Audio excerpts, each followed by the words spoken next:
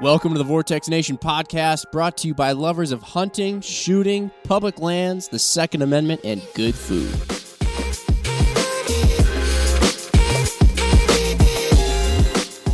All right, everybody, we are coming in hot. Mark's got an entire ream of paper on the table right now, printed out from what appears to be various different forms of Wikipedia and other outlets.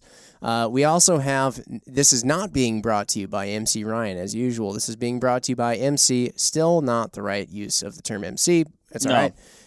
MC Brittany and Cooper are on the other sides of the camera and all of this audio equipment. So they have been briefed by Ryan, so hopefully our audio will still sound good. If it doesn't, you know who to blame.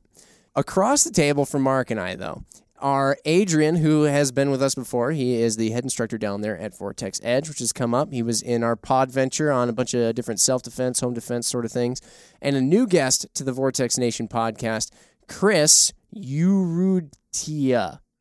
Yes. I had to just give it to us. I had to picture it in my head when you wrote it down in very. It's pronounced Chris. Chris kind of rolls off the tongue a little bit. That does. Yeah. The last name is still a mystery. Chris Yu. Apparently Spanish. Yep. And it stands for fine ham. Yes. Really? No, it doesn't.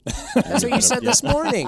Now I sound like an idiot. No. Nah, I already sound like an idiot half the time on this thing. I'm not going to be able to stop thinking about this until we just. Can you just say your? Well, if you pronounce it in Spanish, it's Urrutia. Oh, got to roll that R. Yeah, now but it's better. But at this point in English, it's been pronounced so many different ways throughout my entire life. I don't even know the correct pronunciation. So Okay. yeah. Well, now we know the cool way to say it. Very exotic sounding when you say it, Chris. It is, yeah. Yep. I'm going to start practicing. I'll be here, guys. Well, Chris is another one of the instructors, though, down at Vortex Edge. And so a lot of what we talk about when people are going to be coming through taking classes there, if you don't see that just yet, too, on the website, just stay tuned. It's going to happen very soon. You can sign up for stuff.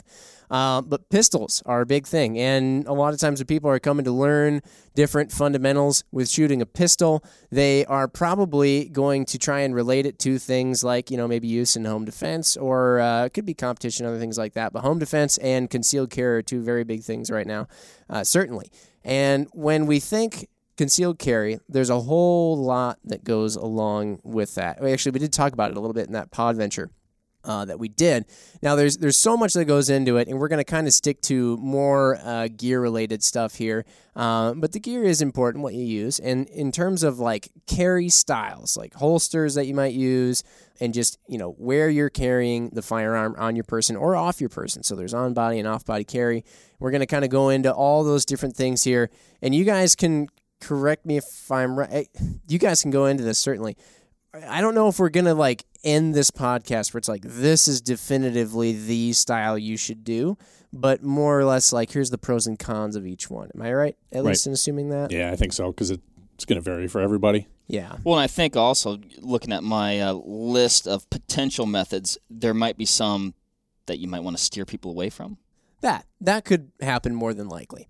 So anyway, certainly, the idea of concealed carrying a pistol on your person, where do you guys start with that with people who are coming in and probably just thinking about beginning to conceal carry, or maybe they have a little bit, but they're not quite certain they like the method they're using.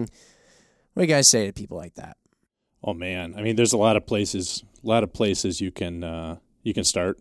The first thing I like to talk about is what is their mission for carrying a gun? What is the reason that they want to carry one? Is it self-defense, protecting their family? Are they looking to carry everywhere? Do they just want an option in the middle of the night they can throw on their hip and investigate a bump in the night, things like that. So understanding why you're carrying, what your goals are with it. You got to have a holster. Equipment is very important. Got to have a holster that works, that's safe, that's going to retain the firearm when you want to keep it in the holster. That's going to allow you to draw the firearm quickly.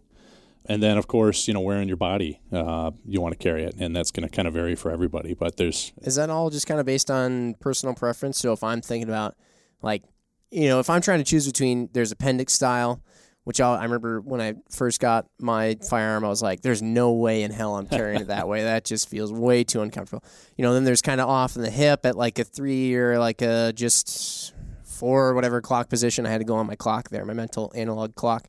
On the hip, is that a personal preference thing? Is that like a comfort thing? Is that are there advantages tactically speaking to one over the other? Or? Yeah, there's advantages and disadvantages to both. I think some of it does come down to personal preference, but there are advantages and disadvantages.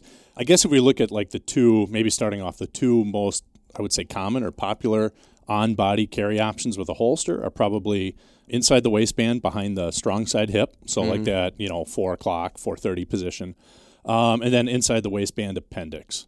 So kind of up just, in front of your belly at like, either noon or I guess that'd be 1 o'clock. There's some pros and cons for both. I think most people, when they're new to carrying a gun, start carrying it behind their strong side hip. I think people feel a little bit safer with it because of the way the gun is oriented. It's not pointing at vital parts of your body, especially if you're a dude. And people just feel probably starting off a little bit safer with that. That said, it's a little bit slower to draw than an appendix. It's a little bit harder to keep an eye on it and see, if you're printing, if your shirt's caught on your holster and things like that. Switching over to an appendix carry, it's a lot faster, I found. It's nice in some ways, and kind of the reason eventually why I went from a inside the waistband behind the strong side hip to an appendix carry is because I realized as I'm holstering, like I can look that gun all the way into my holster, and I can make sure I don't have my shirt, jamming into a trigger guard or anything like that. So for me, that was kind of the final hurdle. I was like, you know what? Yeah, I think I can do this very safely.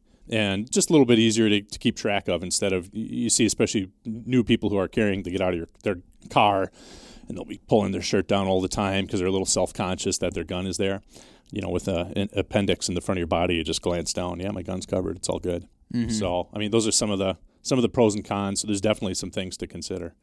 I know I've done very minimal of both, but I feel like when, you're carrying on that whatever o'clock, right, behind you a little bit, at least mentally, I do feel like the muzzle is less pointed just at me, which I think is always a little bit more comfortable. With the appendix, it's kind of right in there. And like you said, I think that is more a mental hurdle to get over. Yeah, you kind of got, like every time I've gotten a new holster, I do at least try it a few times, because sometimes there's different tensions that you can do, and like you at least with a dry chamber and everything, mag inserted, you kind of almost quote do dry firing of just holstering the pistol and make sure that it's not somehow grabbing on something.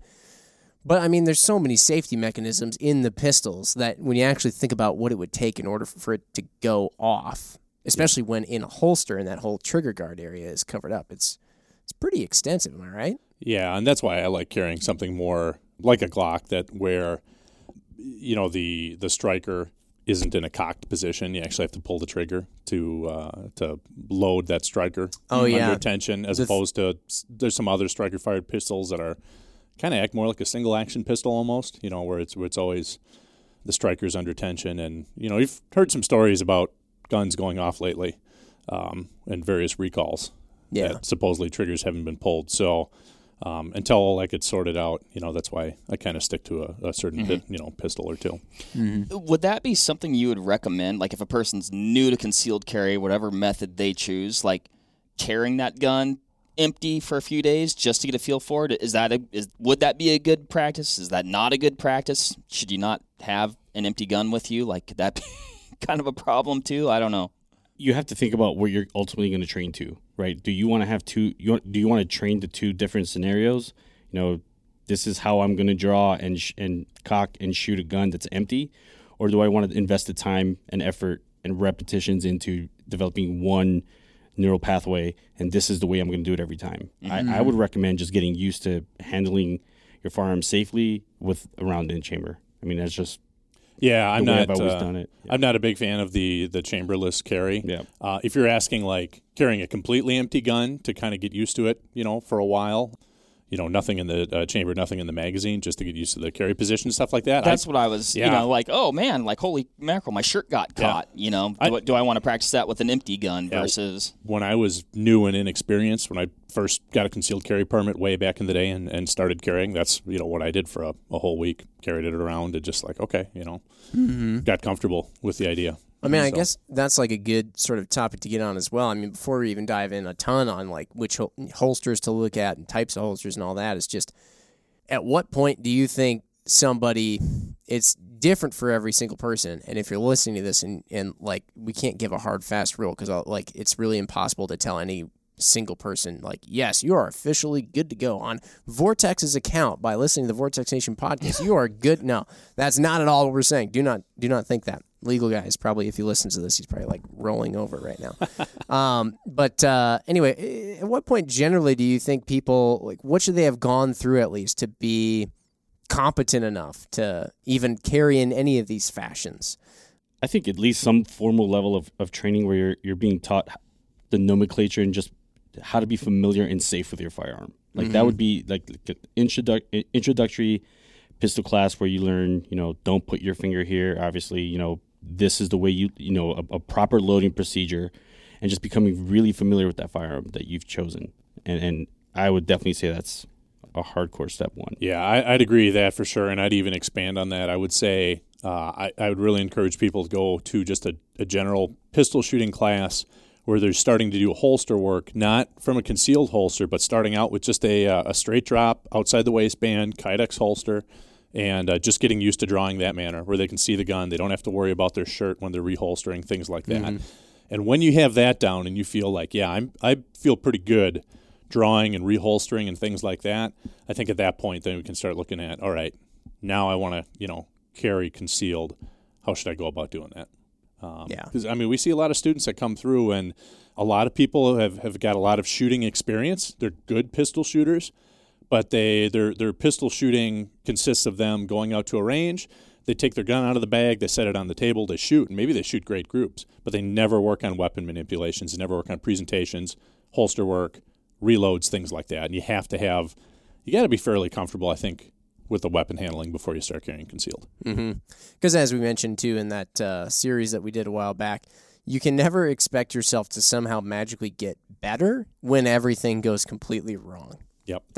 That's when you're magically going to get worse, if anything. Well, and that's the ultimate scenario of everything is happening at once. And when we were doing that training with you guys, which was like just so valuable, it's like we'd start here, and then you'd add in another layer. And man, just the addition of one extra thing, like you'd be like, oh, I'm getting this one thing down. And it fouls up the stuff that you just like started getting right, and you got to learn it with that extra, I don't know. And like you said, Jim, if it goes down, which hopefully it never does, right? But that's all the layers. You have to be able to do all of the gun stuff subconsciously without thinking of it. You got to be able to draw, handle your weapon, get it into the fight, find your sight, shoot, all that stuff without thinking about it, because you're going to have to be thinking about, am I justified in shooting somebody? Where do I got to move? What's my backdrop? Are there innocent people here? Do I got to do something with my kids? Like, your brain's going to be processing all that stuff. You can't think, okay, how do I draw? Clear my shirt, grab my gun, okay, sights, trigger, press. Like, no, you can't do that. Your brain can't focus on all that stuff at once, especially under stress. Yeah. My brain can't focus on, like, brushing my teeth and clipping my toenails at the same time in a controlled environment.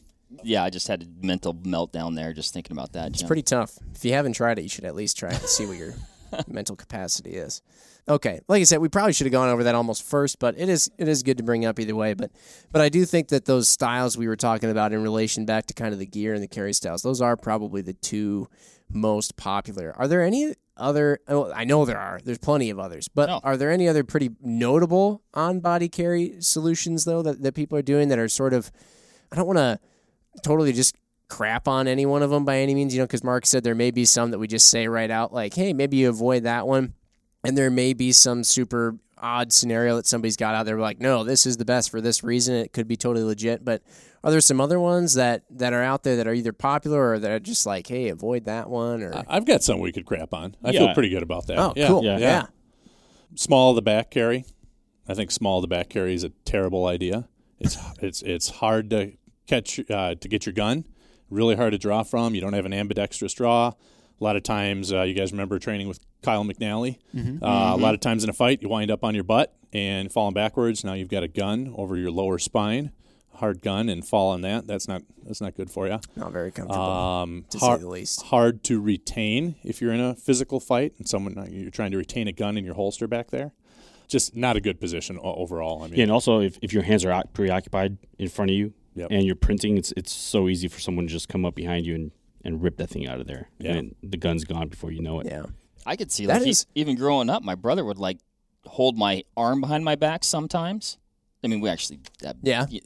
I mean, you're like starting in that position. yeah, absolutely. Yeah, essentially, yeah. Yeah, it's a very weak position to start from. It's a slow draw. It's like I'll just say it. Don't carry small to back. It's stupid. Doesn't work. Fair enough. And I mean, Bad idea. you bring up Chris, the having somebody potentially rip that thing out of there. That's another thing that I think a lot of people don't always consider too when it comes to concealed carry is the fact that, and I love the way when we did that training with Kyle, the way he worded it. Oftentimes, the only gun involved in the fight is the one that you brought, Yep.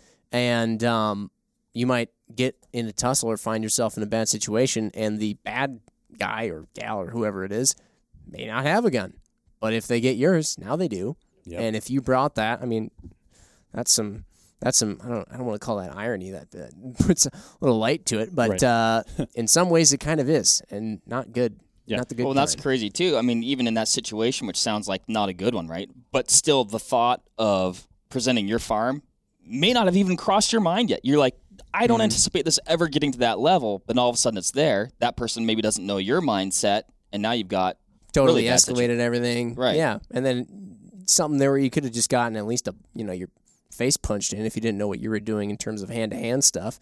Then you might have got shot. A lot of times those physical confrontations, it'll start just physical, and then all of a sudden, guy touches your gun, and you think he's going for your gun. Now you're trying to retain your gun, and now he thinks that you're going for your gun. Yeah. And now it's a both- gunfight. yeah. Now you're both fighting for the gun. You're both fighting for your life, and it's just nobody intended it to get that far. So Yeah. it comes back to what we talked about before in that pod venture, like de-escalation. Walk away if you can. Stay out of the physical fights. Yeah, just to piggyback on that, all the videos mostly that you see circulating like social media. I used to be big into just studying, videos of encounters, armed encounters with just between law enforcement, everyday carry kind of stuff, and you see it time and time again where the main injury that occurred first to lead into that situation was someone's pride got hurt. You know what I mean? Rather than just realizing. A lot of times carrying the firearm puts you at more of a responsibility to just walk away. You know what I mean? Like words are just never a good excuse to get into a confrontation, especially if you are the armed person. Like it's more a responsibility for you to walk away. Higher standard. Yep, absolutely. Yep. For sure. What? That's why I don't carry a gun. I'm gonna say what I want. You got some of them special words that you can just hurl back and just completely incapacitate them. I'm unarmed. I can insult you however I feel. One of the other things with carrying, when you're bringing up small in the back, or even when we were talking about the 430 whatever, strong side behind the hip style of carry, they're really uncomfortable in a lot of common situations you find yourself in, i.e., sitting.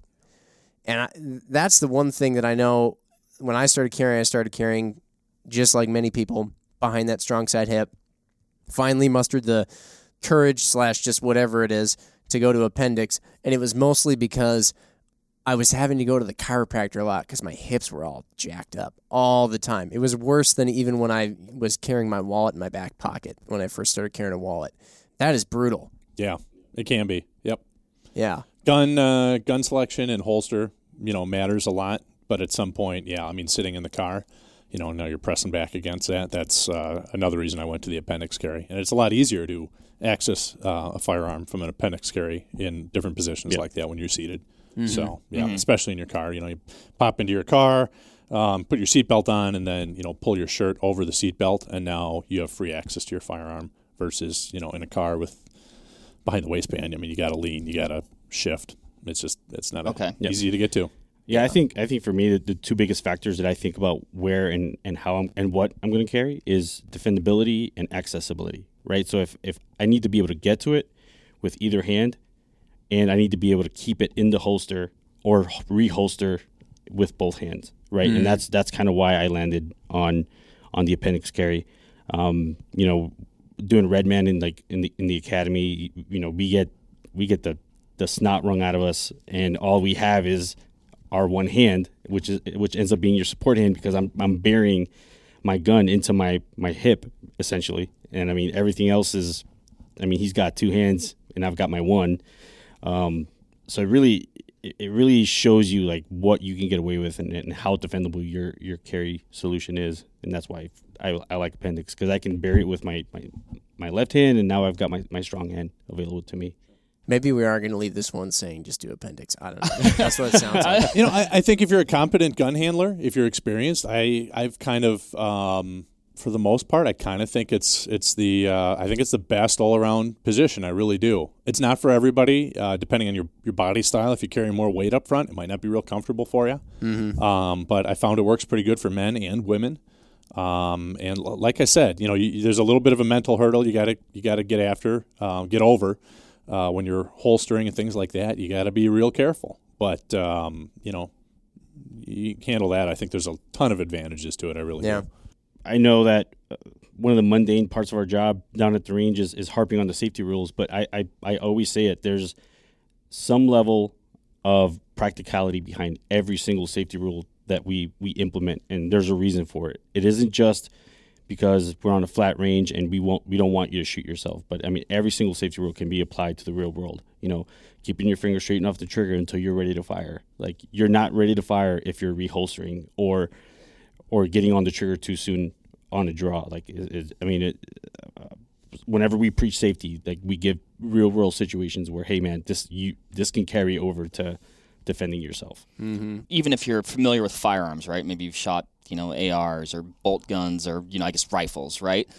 And you're familiar with the safety rules, like maybe even intimately.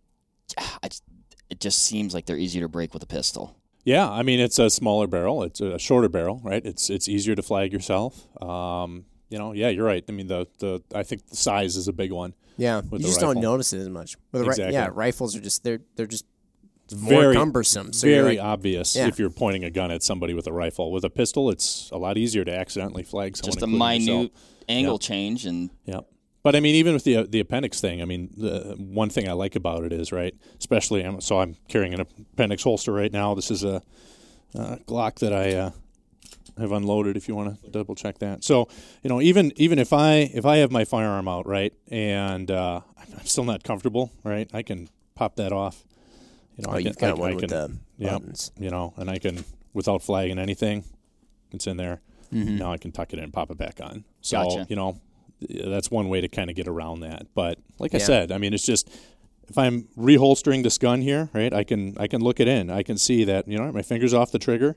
There's nothing in my holster to snag the trigger guard. And versus even me carrying a long time, behind the waistband, sometimes a shirt gets caught in there. It's harder to see back there. Mm-hmm. So, I mean, it seems like you guys are pretty set. You kind of maybe gone through this path and just, ended on appendix carry, and you guys are pretty set on it. Is there ever a time or a circumstance where you carry a different way or an alternative way due to whatever time of year, weather, the clothing you have on, things like that? Yeah. I think for me, I mean, I get made fun. I got made fun of down at the range, but I mean, I carry this way whenever I'm like off body, right? So if I'm going to the gym, where I don't have, all I have is a drawstring, or I don't know, I'm going out with the kids and I plan on being on my feet for an extended period of time, where I have tons of layers that I can't defeat very quickly, then I carry this on my outside. Okay. It doubles as my dad bag, or my diaper bag, and I keep diapers and applesauce and all sorts of stuff in here. And this is probably the only other way that I allow myself to carry a gun. Okay. In a vehicle, out of vehicle. Just, it's either on me or it's in the bag.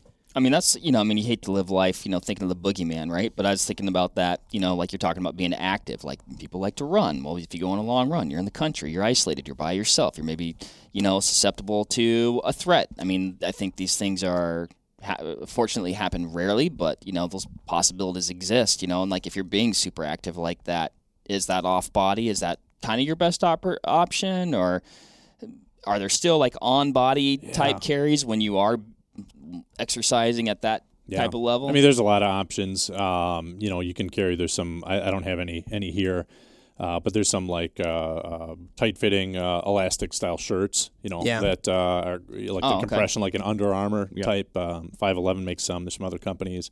There's an elastic like a belly band that is pretty good for running.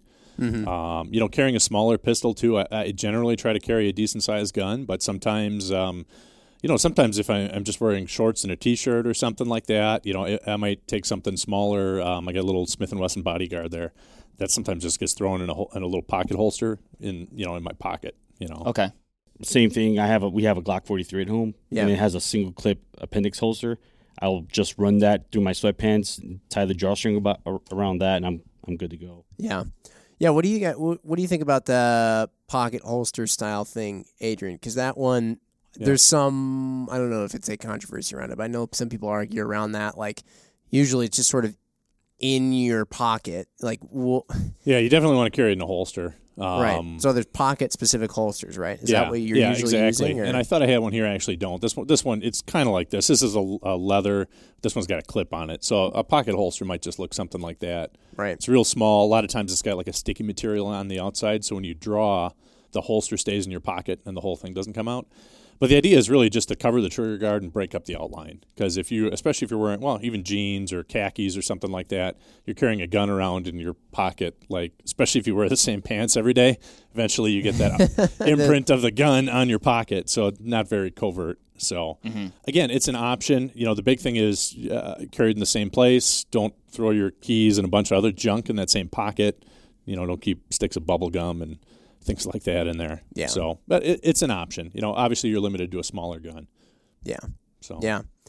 Going back to the off body, I feel like with a lot of these. So, Chris, how often do you practice with your off body carry just as much as you practice with your appendix and other stuff? Or because I feel like if you're going to be switching it up a lot, like the one thing that I wouldn't really want to do so much is just have 10 different styles of carry that I'm switching between, where, like you're saying, Mark, there's all these different scenarios you might find yourself in, but if I'm finding myself where, okay, today I'm appendix, the next day I'm behind the strong hip, and the next day I'm off body, and then I'm carrying pocket style, there's all these different things that, like, you have no repeatable motor skill that you're, like, always intuitively right there for, you know what I mean? That kind of variances might be okay if you're like, God, where did I set my car keys? But it's a little bit different when it's your pistol. Yeah. Where's my gun on my body again today? If I'm being honest with myself, I have three main styles of I carry a gun in my daily life. I don't kick doors anymore. I don't have to do anything cool, right? So Mark, you still do that. Yeah. Yeah. I mean, I don't like to talk about it that much. Sorry. Actually, you can't. Right, that's the thing, right? Yeah. No, but yeah. So it's either appendix carry, right? If I'm going to and from work, or if I'm going to the store to get chocolate milk for the kids on the way home or something like that, it's on my person. If I'm going to the gym, or if, again, I'm with the kids and I need to carry diapers or whatever, any accoutrement of an outing, I'm taking this guy and the gun's probably in here with it. And the only other place I really have to worry about carrying a gun is like during competition or at a course where it's on my hip. Oh, you know what I mean? So those are the three main places. I find that between the bag and the appendix, there's a lot of continuity there as to where the bag ends up and where I start to draw from. Oh, because you swing it around to your front almost like a fanny pack. Yep, I can. Yeah. So when I draw this thing from this holster, oh damn! So it ends up kind of right here in front of my body, just above where I would draw it from the appendix, right? Mm-hmm. And so I don't have to invest a lot of different tactics or so to speak to draw the handgun from that position. And the beauty of this system is that I can take this entire system and attach that to my belt at work, and now that's how I carry at classes, and this is what I instruct from. Oh, right on. Oh, wow. Yeah. So then at the end of the day, I can take this off and just put it back in my bag and go. Yeah, like you said, I mean, there's a lot of continuity there. Yeah. I definitely feel that somebody starting out should try to pick one method and stick with it. That said, sometimes, I mentioned the pocket holster. Sometimes if I'm carrying somewhere where I need to wear a suit, I've got an inside the waistband holster that has tuckable clips, so I can actually tuck my dress shirt in over it. Mm-hmm. But that kind of limits me to carrying behind the hip. That said, so like I said, try to limit, have that one spot if possible. But at the same time, I think part of it too goes back to your awareness, right? If I get caught off guard and I have to react quickly to something, I can't process things in the same manner as if I see a threat coming and I can start making a mental plan and prep in my head, right? So if Chris jumps up real quick with a knife and tries to stab me, it's going to be total reactionary, right? But if I see a dude, Chris is walking into the gas station where I'm at, and he's casing the place out, like I'm starting to make a plan, move. I'm thinking, I'm indexing my firearm. Okay, where am I carrying it? And I start going through this mental rehearsal to get me ahead of the game. So I don't want to say that carrying in multiple different spots is an absolute no-no. You can make it work. Yeah. But I think you got to be a little bit more up on your awareness game and things like that. I think, especially for professionals and people who carry guns every day, it's inevitable. Like you're gonna have to carry. As a cop, I had to carry outside the waistband 3 o'clock, but then I did plainclothes stuff, so I had to carry concealed, and then I'm off duty and I'm carrying in a different manner. So, depending on what you do, you're gonna have to find a couple different options that work for you. Every option I'm sure that you wind up doing or you could find yourself in, you've at least probably thought about, like done a little bit of training with it or something. Yeah. Because I feel like if you just went out and you're like, oh, well, I'm going to get this holster and I'm going to get this thing and this thing and that thing. And you're kind of like, yeah. And then when I do that, I'm just going to like put it on and stick my gun in there and then go. I mean, if you have no idea necessarily how it's all going to work in a real life scenario, that would be where you'd find yourself maybe wanting to rethink that a bit. Yeah, you got to get some reps in, especially if you want your draw to be efficient, fast, consistent. I mean, you got to practice it. Yeah. Yeah, from each position. Run to the range with your little compression thing on, so then you're already tired and sweating, and then you just like show up, run up to the firing line, shoot a few shots, everyone's wondering what's going on, and then you run off. There you go. That guy's very athletic and accurate. Speaking of athletics, so we're talking a little bit about the running, and it seems like even styles these days for men are a little bit more form-fitting, right? And then, I guess at least right now it appears to me as an observation, women's clothing is pretty form-fitting, a lot.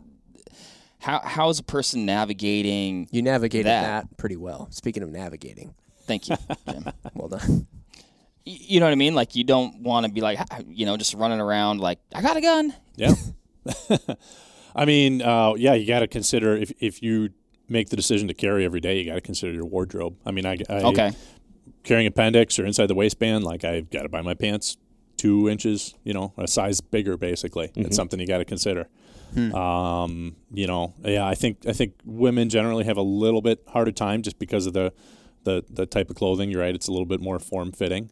So, it's when you go to the store, to pick out clothes, bring your gun along. Don't leave it in the dressing room, but bring your gun along. It's a good tip. Try things out. Don't shoot the dressing room. Yeah, don't shoot the dressing room. Good point. I mean, try it on. See how does it conceal well. Does this fit? It's so much easier in the wintertime.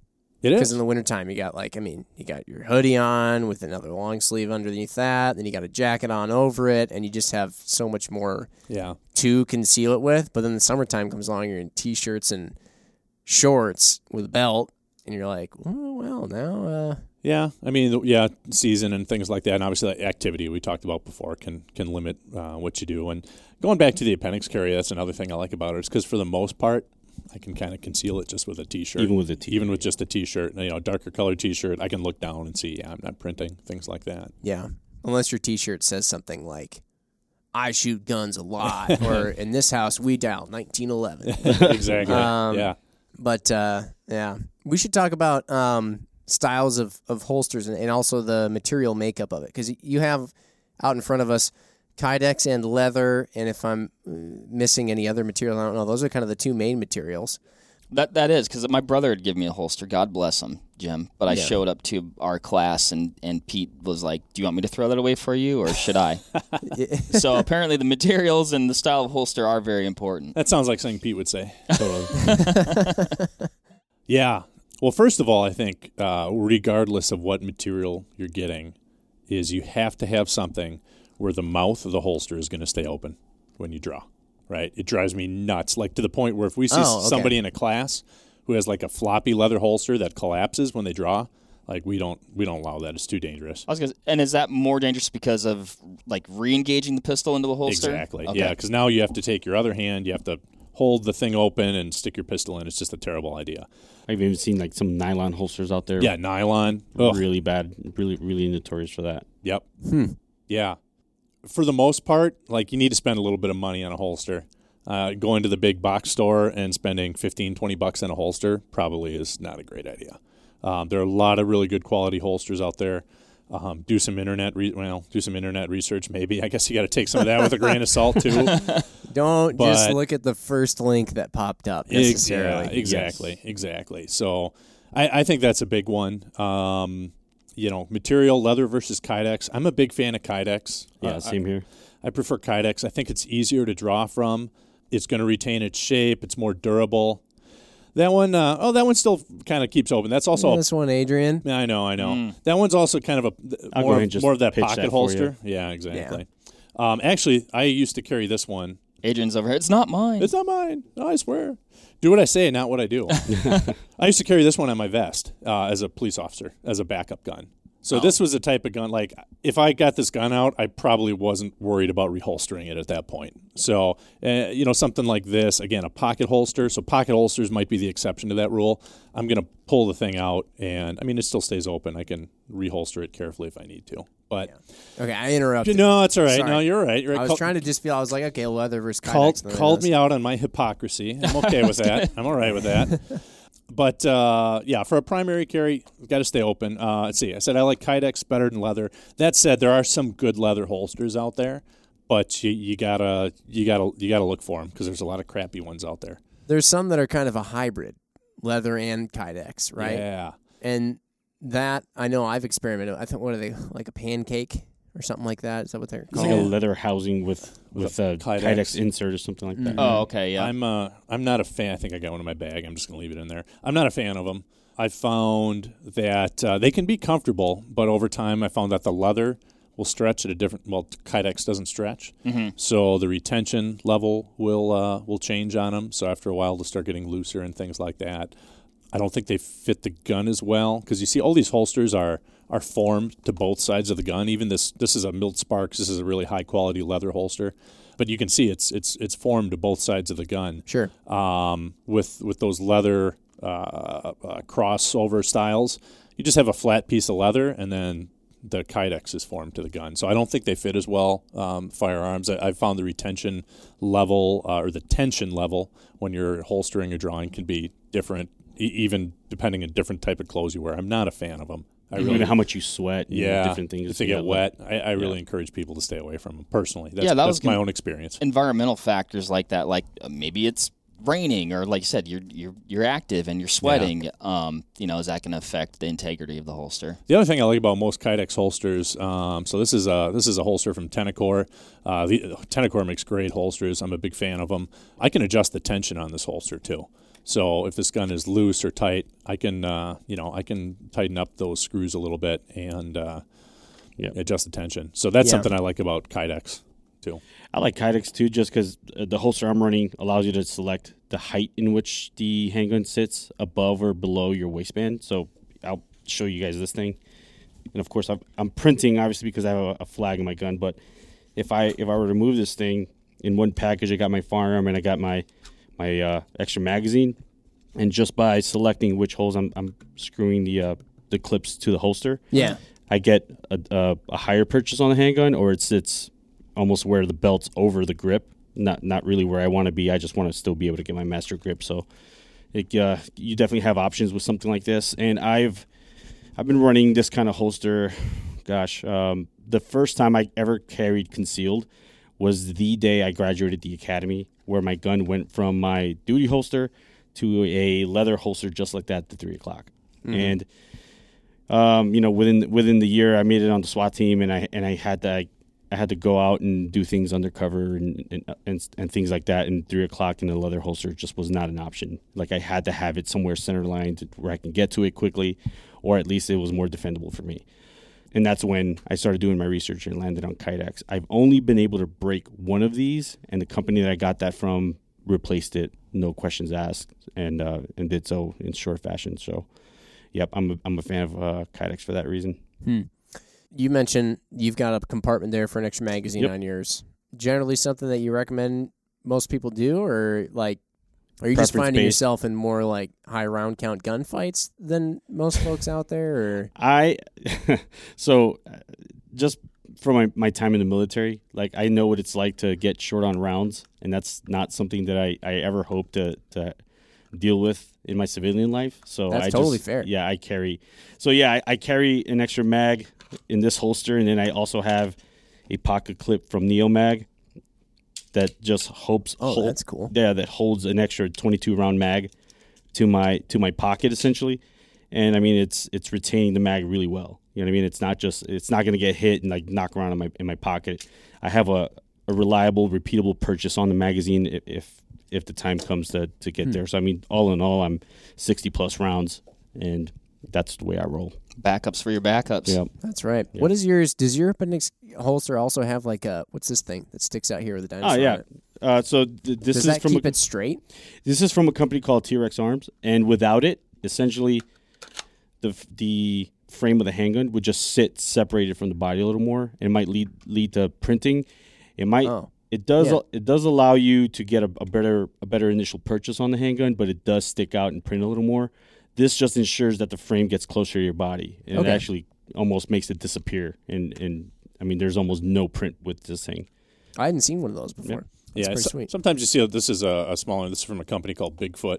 Yep. Friend of Similar mine idea. down in Janesville. Yep, makes these are pretty nice holsters. So this has got kind of a wing on it. Same thing. It just pushes up against your belt and just tucks that grip in so it doesn't print as much. Okay. And then Chris, on yours, your pistol has a light on it. And Yeah. so that's something you need to consider ahead of time. And also, you've got a dot on yours, too. Yes, So a I red do. dot. Yes. So this is something you got to consider ahead of time, if I'm not mistaken, when purchasing holsters.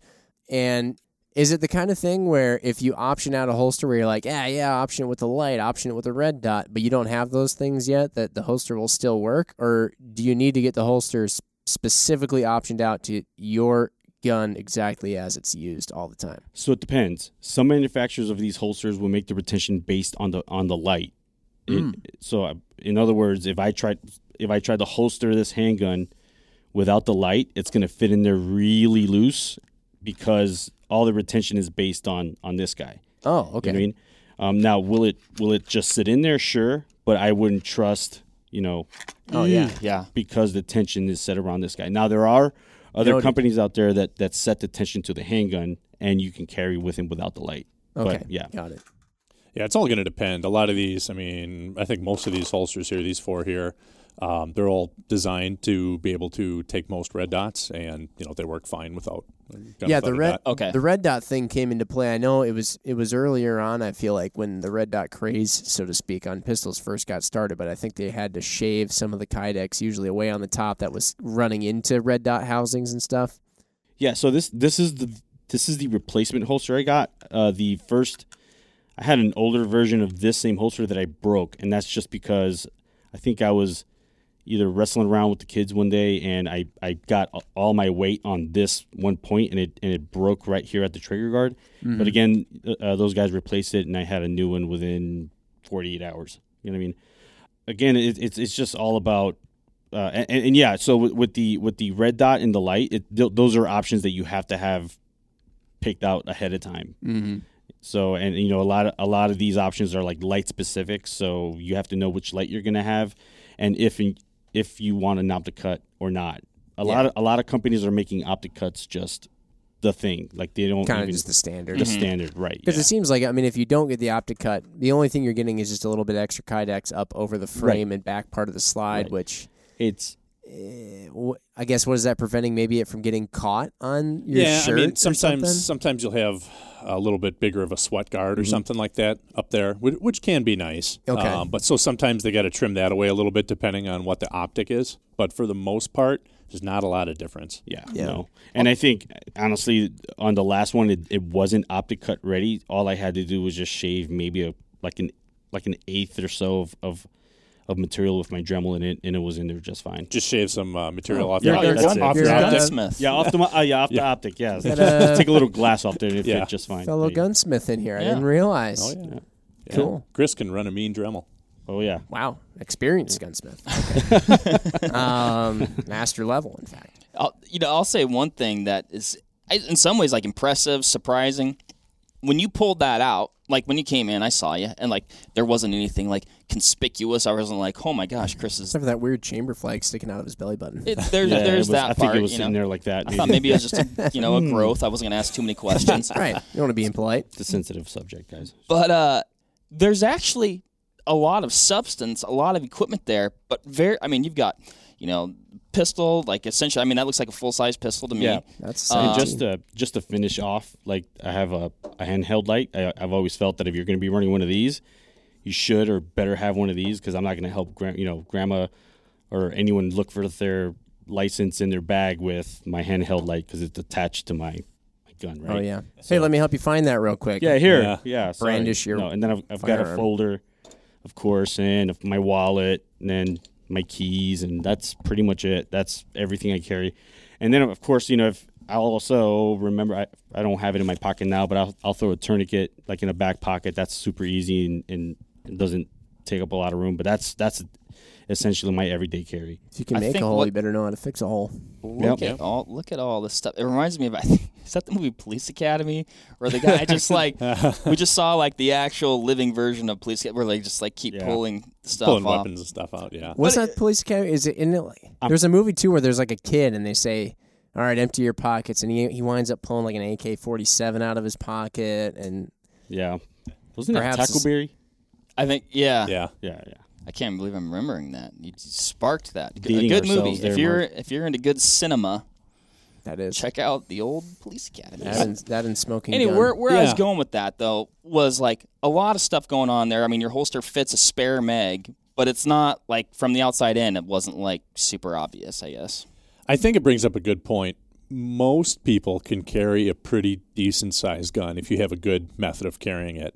I think there's kind of a tendency, a lot of people want to get these really small guns that are easy to carry, and I understand it's comfortable, right? But at the same time, you also have to weigh that balance. How good can I shoot this really small gun, right?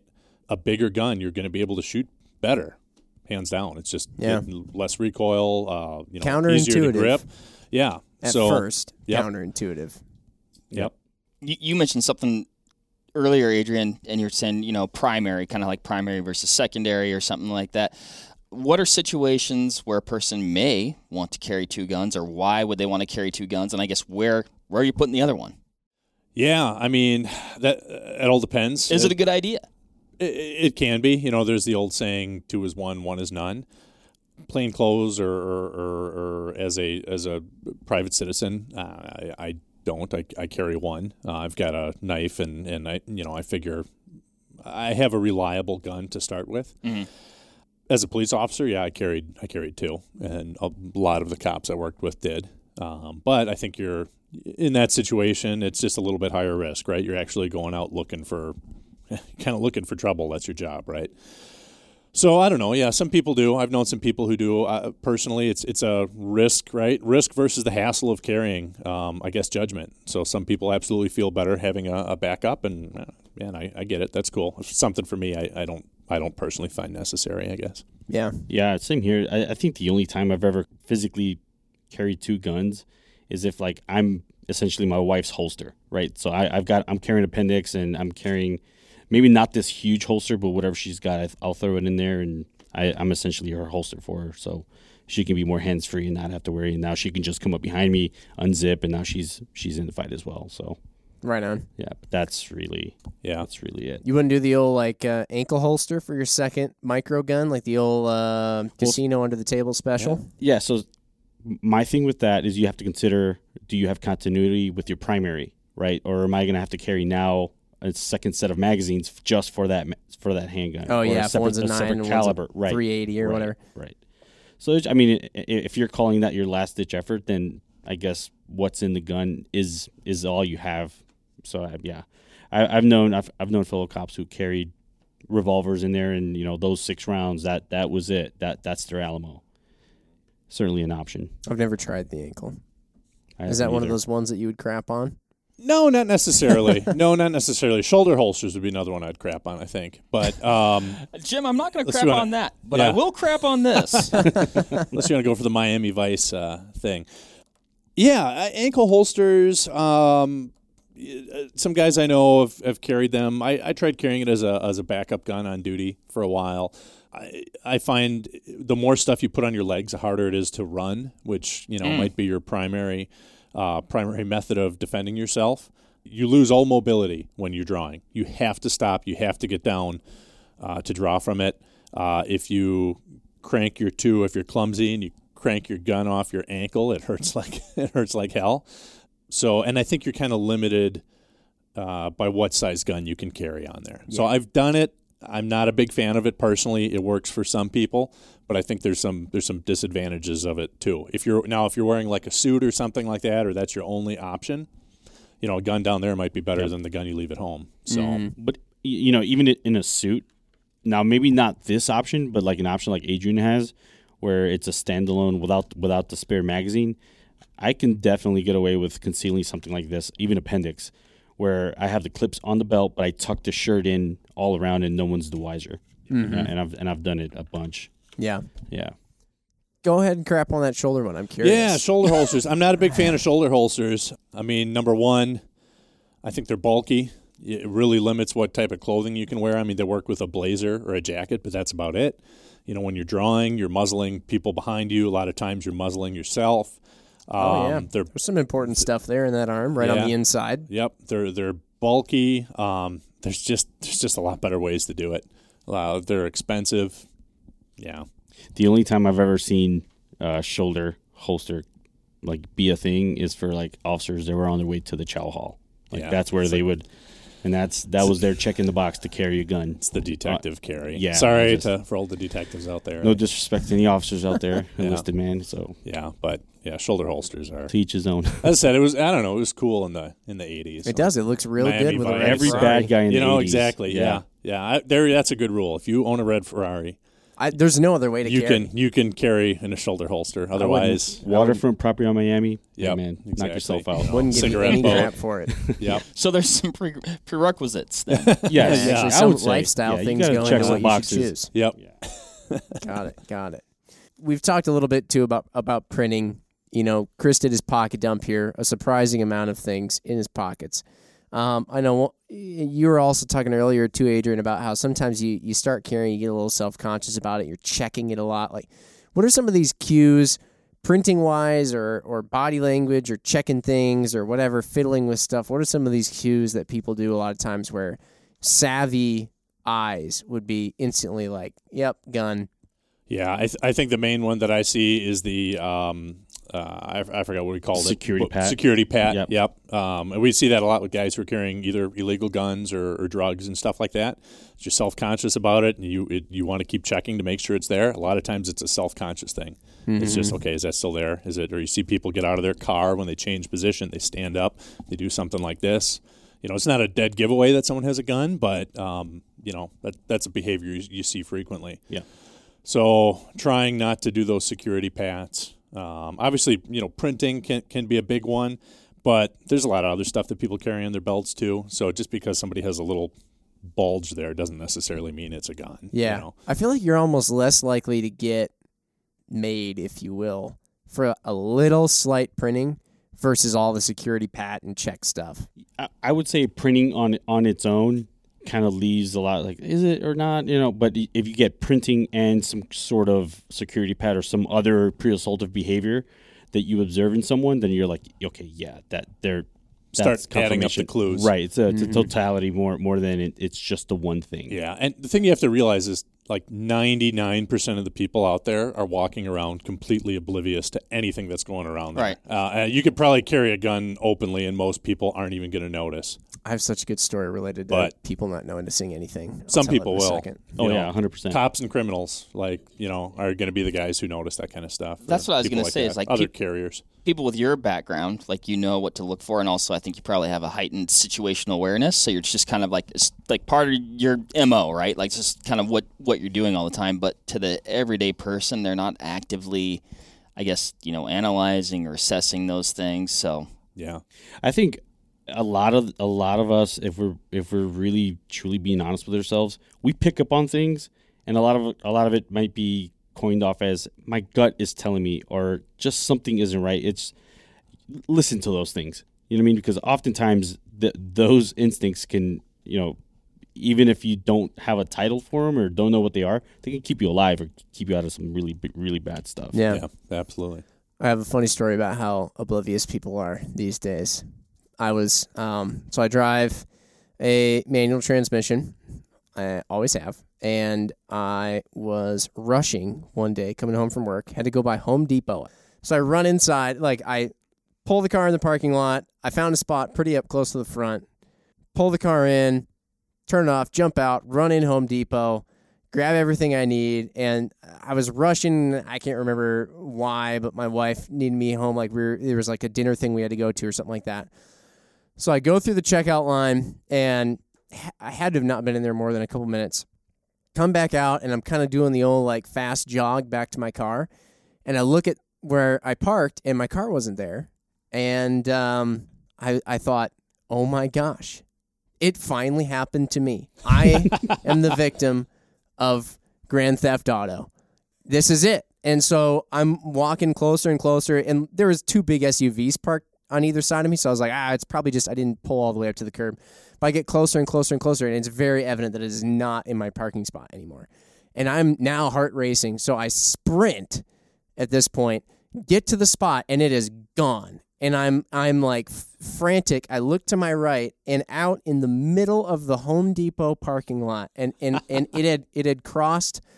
It makes me sick to reminisce. It had crossed not only the one lane, but also through 2 more parking spots and into the next one after work. So we're talking 5:30. Wow. And Home Depot. And I don't know. I mean, this is this is so bad because I think of how many people I could have rolled over with that, cars I could have hit, damage that could have been caused. Didn't hit anything? Didn't hit a thing. Wow. So I'm like, oh my gosh. I'm by the time I get to my car, there's going to be a bunch of angry people. There's going to be a crowd gathering around. Who knows? The cops might be showing up, whatever, because this, somebody had to dive out of the way of it. I run over to my car. People are walking around the vehicle, very clearly not turned on, no lights on, no engine sound, nothing. They're walking around the vehicle. There's cars trying to back out of their parking spots that are maneuvering around it awkwardly and driving around it. And I'm looking around, and it was as though I was in one of those movies where you've been transplanted back in time and you're like a fly on the wall, but nobody knows you're there because nobody looked at me funny. Nobody looked at my car. Everybody was just walking around it like it wasn't even there. And I threw my stuff in the passenger seat, jumped in, turned the car on, and drove out. And I'm like, no one noticed that. The unmanned car slowly rolling across the parking lot. Yeah, that's really sad. That it doesn't surprise me. And I've got a lot of stories like that, actually. Yeah. Since then, I'm extremely self-conscious about setting the parking brake and putting it in gear. But, I always have been. I don't know what happened that day. But anyway.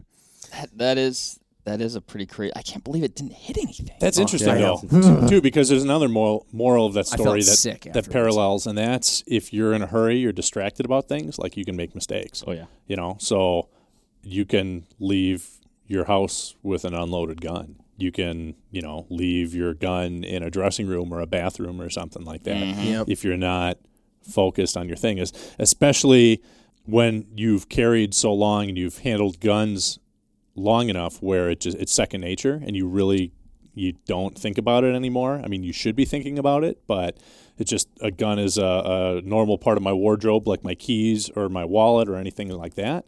You got to remember to slow down and think about that stuff because it's not like leaving your keys behind. Now you're leaving a loaded gun behind somewhere. So no bueno. Yeah, not cool. I think we talked about this before, but is that, if you're going to carry, is that an everyday thing?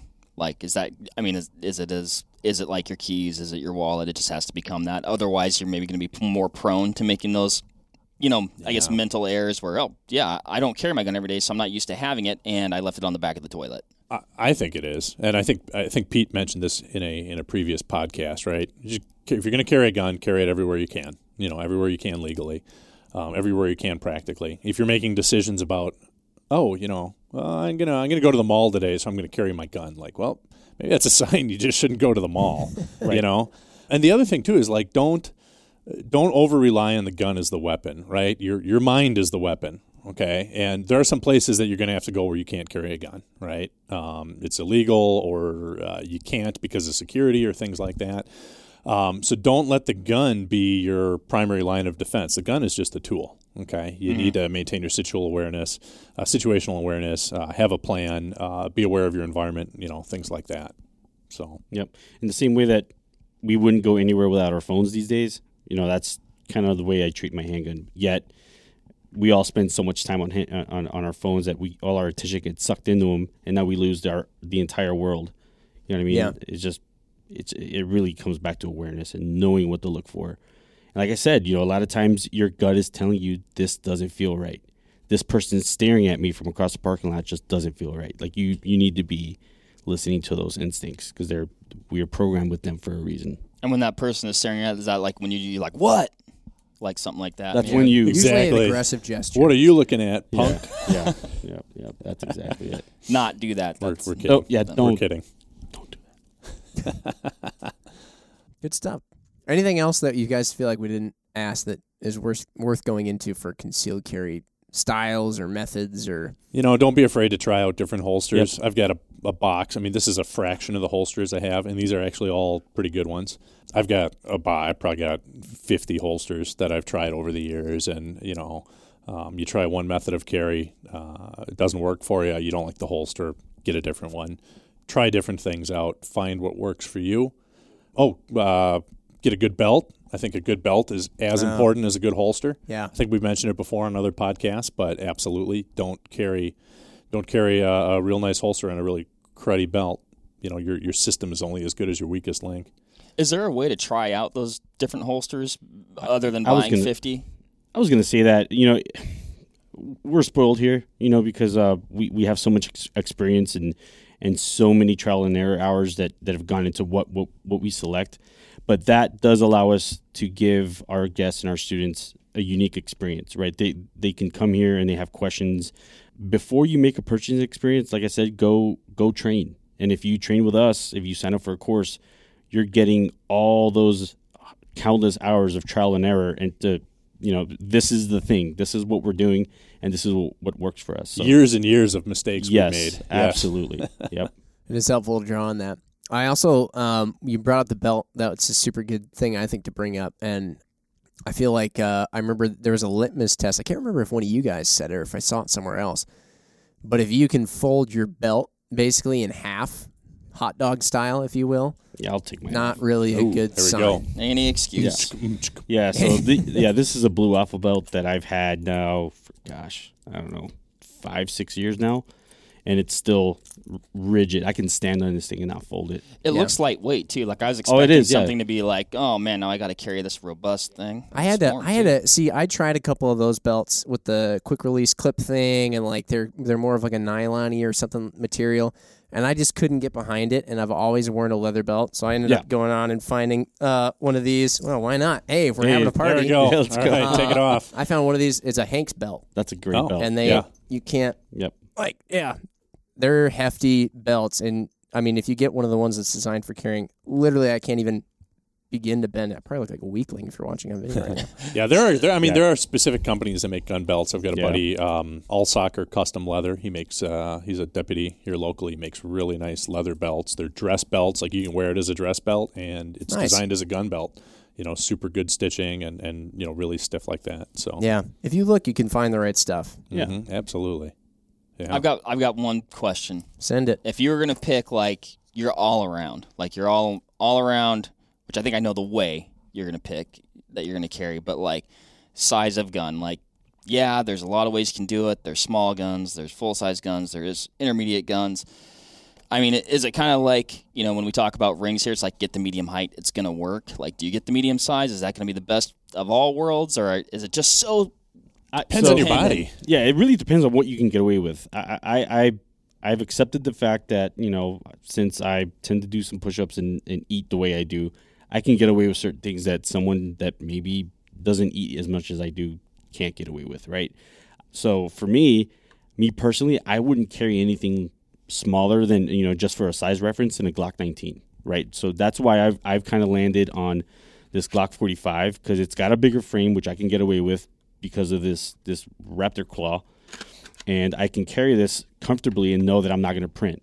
You know what I mean? I can get enough of my gigantic hands on the gun, and I'm going to control it really well. Do some push-ups and eat your Wheaties, and you can carry a bigger gun. Yeah. Yes. I mean, I would say good Moral advice. story. Yeah. Good advice is carry the largest gun you comfortably can that you can shoot well. Okay. So, yeah. I mean, for me, same thing. It's kind of a Glock 19. I have a 43X on today because I sit in an office chair a lot now. So I've downsized it a little bit. But, I mean, if I had to pick one gun, it would probably be a Glock 19 in an appendix holster. What's the 43X now? So the 43X is, let's see, it's a 43, but it's got Longer frame. longer frame, or longer grip. Longer grip. Longer grip. So It's got the the slide longer is still grip. short. Yep. Versus the 48, which has got that's the one with the longer. Yeah. Yep. So it's just a little bit thinner, and you can get, I forgot who makes them, but I have some 15-round mags for it. So I'm not limited to 10 rounds. There's an aftermarket company that makes some metal 15-round mags. So that's pretty groovy. I feel pretty good. I can still shoot it pretty good. Not as good as my 19, but like I feel it'll do the job. Right on. So yeah. Cool. Well, good stuff, guys. Appreciate it. Yeah, it was fun. Yeah, appreciate it. Super informative. No worries. Yeah. Thanks, everybody, for listening. And like we said, alluded to a couple of times, these guys are from Vortex Edge. So if it hasn't popped up yet or you haven't seen anything just yet, stay tuned. Very shortly, you're going to start seeing some classes and things that are coming available. And again, they're invaluable tools to becoming more and more comfortable with the firearms that we use or carry or compete with, whatever it is. So check it out for sure. Sweet. Cool. Thanks, everybody. Yeah. Thanks, guys. Thanks. Bye, everyone. You bet. Bye. All right, that'll wrap it up for this episode of the Vortex Nation podcast. Thanks, everybody, for listening. Hit that subscribe button so you can always stay up to date on the latest happenings over here at the Vortex Nation podcast. Leave us a review or comment down below. We want to hear what you have to say about the show, maybe what you like, maybe what you didn't like, so that way we can make these podcasts as good as they can be. You can also follow us on Instagram at Vortex Nation Podcast. We'll be posting about each episode released, so that way you can go back, find these things, maybe grab a little nugget of information that you can take with you to the range, out in the field, or maybe to the kitchen if we're talking about some good food. So, again, everybody, thanks, and happy hunting and shooting. We appreciate it. Have a good one.